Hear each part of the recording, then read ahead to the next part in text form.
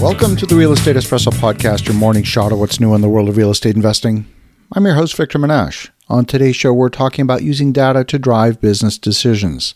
Perhaps the best company in the world for using data-driven decision-making is Amazon. But what do you do when the data doesn't exist? You're hoping to try something new in the market that hasn't been done before, or if it has been done, you don't have access to the data because it's proprietary, belongs to a competitor. Well, it would make sense to run an experiment on a small scale, collect the data, and use that data to plot your next move.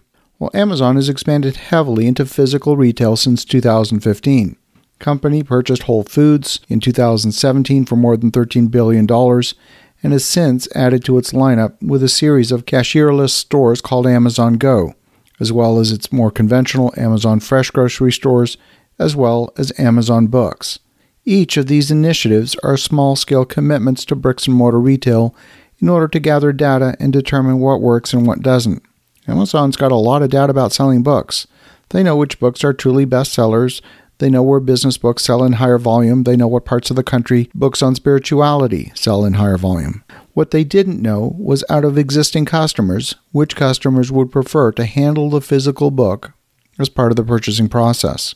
Would a physical store simply result in a substitution of existing sales that would happen anyway? Or would a physical store result in additional sales? And if so, by how much?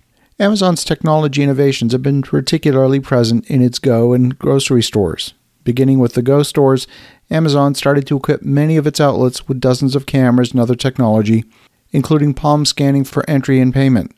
That enables shoppers to purchase items without having to pass through a checkout line.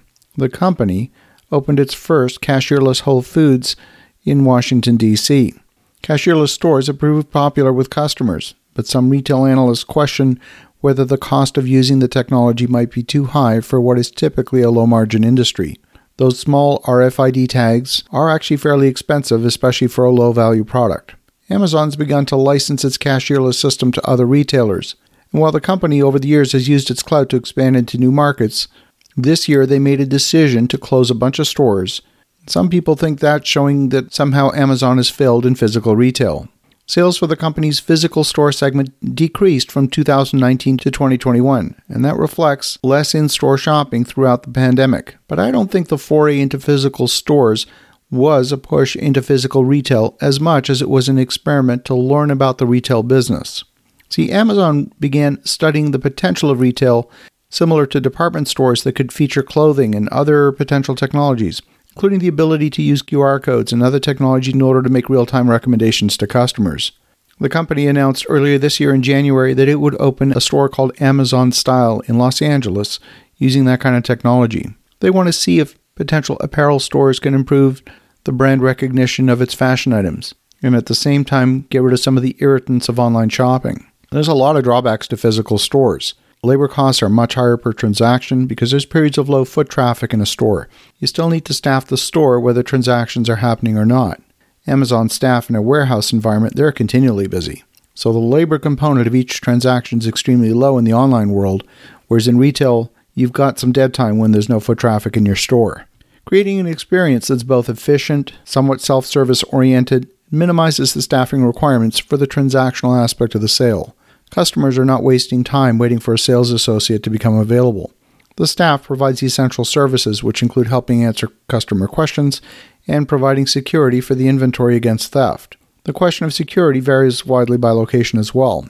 Last year, the state of California, in an effort to be kinder and gentler, has changed the threshold for grand theft for anything above $950, and anything under $950 is considered petty theft, subject to lesser charges and penalties. Petty thefts under $50 are often charged as an infraction, which is punishable by a maximum fine of $250. These are not generally treated as a crime or even as a misdemeanor.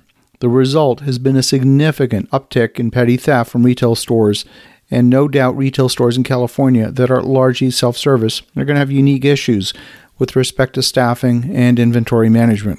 This is all part of the learning process, and this learning process requires actual experience with live customers, live staff, and real products. There are many in the industry out there claiming that Amazon is failing in physical retail. I don't agree with that assessment.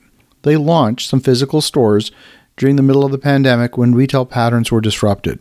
But I don't believe these efforts were made to strictly maximize revenue. These ventures were really a data gathering experiment, conducted to learn about the specific aspects of physical retail. What products will thrive in a physical setting? What are the staffing requirements? What's the right cost structure for the physical store in terms of footprint, inventory, location? What is the average transaction size? Will customers enter the store just to buy a single product, or will they stock up? How do these sales metrics compare with their bread and butter online counterpart? All of these questions can only be answered with a real live experiment.